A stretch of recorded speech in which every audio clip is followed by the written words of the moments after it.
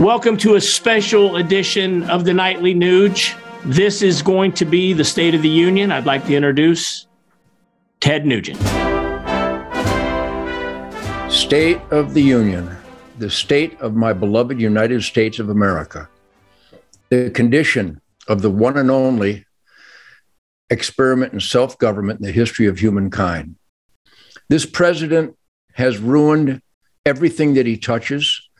There's a huge core army of good American families who have witnessed the evidence, the testimony nationwide, the video footage to confirm that Joe Biden is not really the president of the United States. He was not duly elected.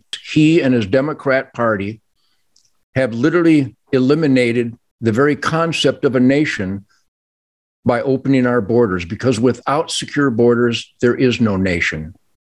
And the president has orchestrated the invasion of America. Crime is exploding because the Democrat Party and the liberal district attorneys and failed court system of our country unleashes devils, rapists, murderers, carjackers, stabbers, child molesters, child traffickers into our neighborhoods every day.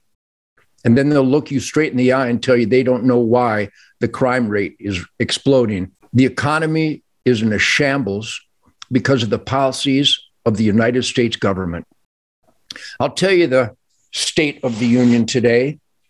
If it weren't for the incredible hope and perseverance, positive spirit and tenacity, the indefatigable spirit of rugged individualism that is still alive and well in this country, that are dedicated to stop this self-inflicted scourge of treason perpetrated by our government, there would be no hope. But I have great hope because I know the good families of this country, and we're going to secure our borders. We're going to end the crime rate.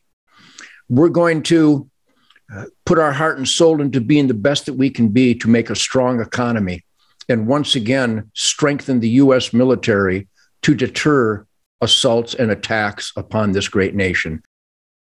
My name is Ted Nugent, and keep your hope and spirit alive, because the evil that we are now strangled by can be stopped and reversed if we, the people, vote and demand legal vote, and we demand constitutional accountability from our elected employees.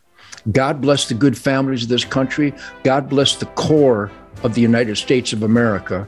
God bless the heroes that are standing up to runaway tyranny by our own government.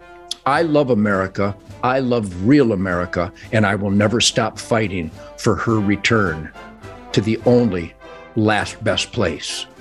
God bless real America and real Americans in the asset colony.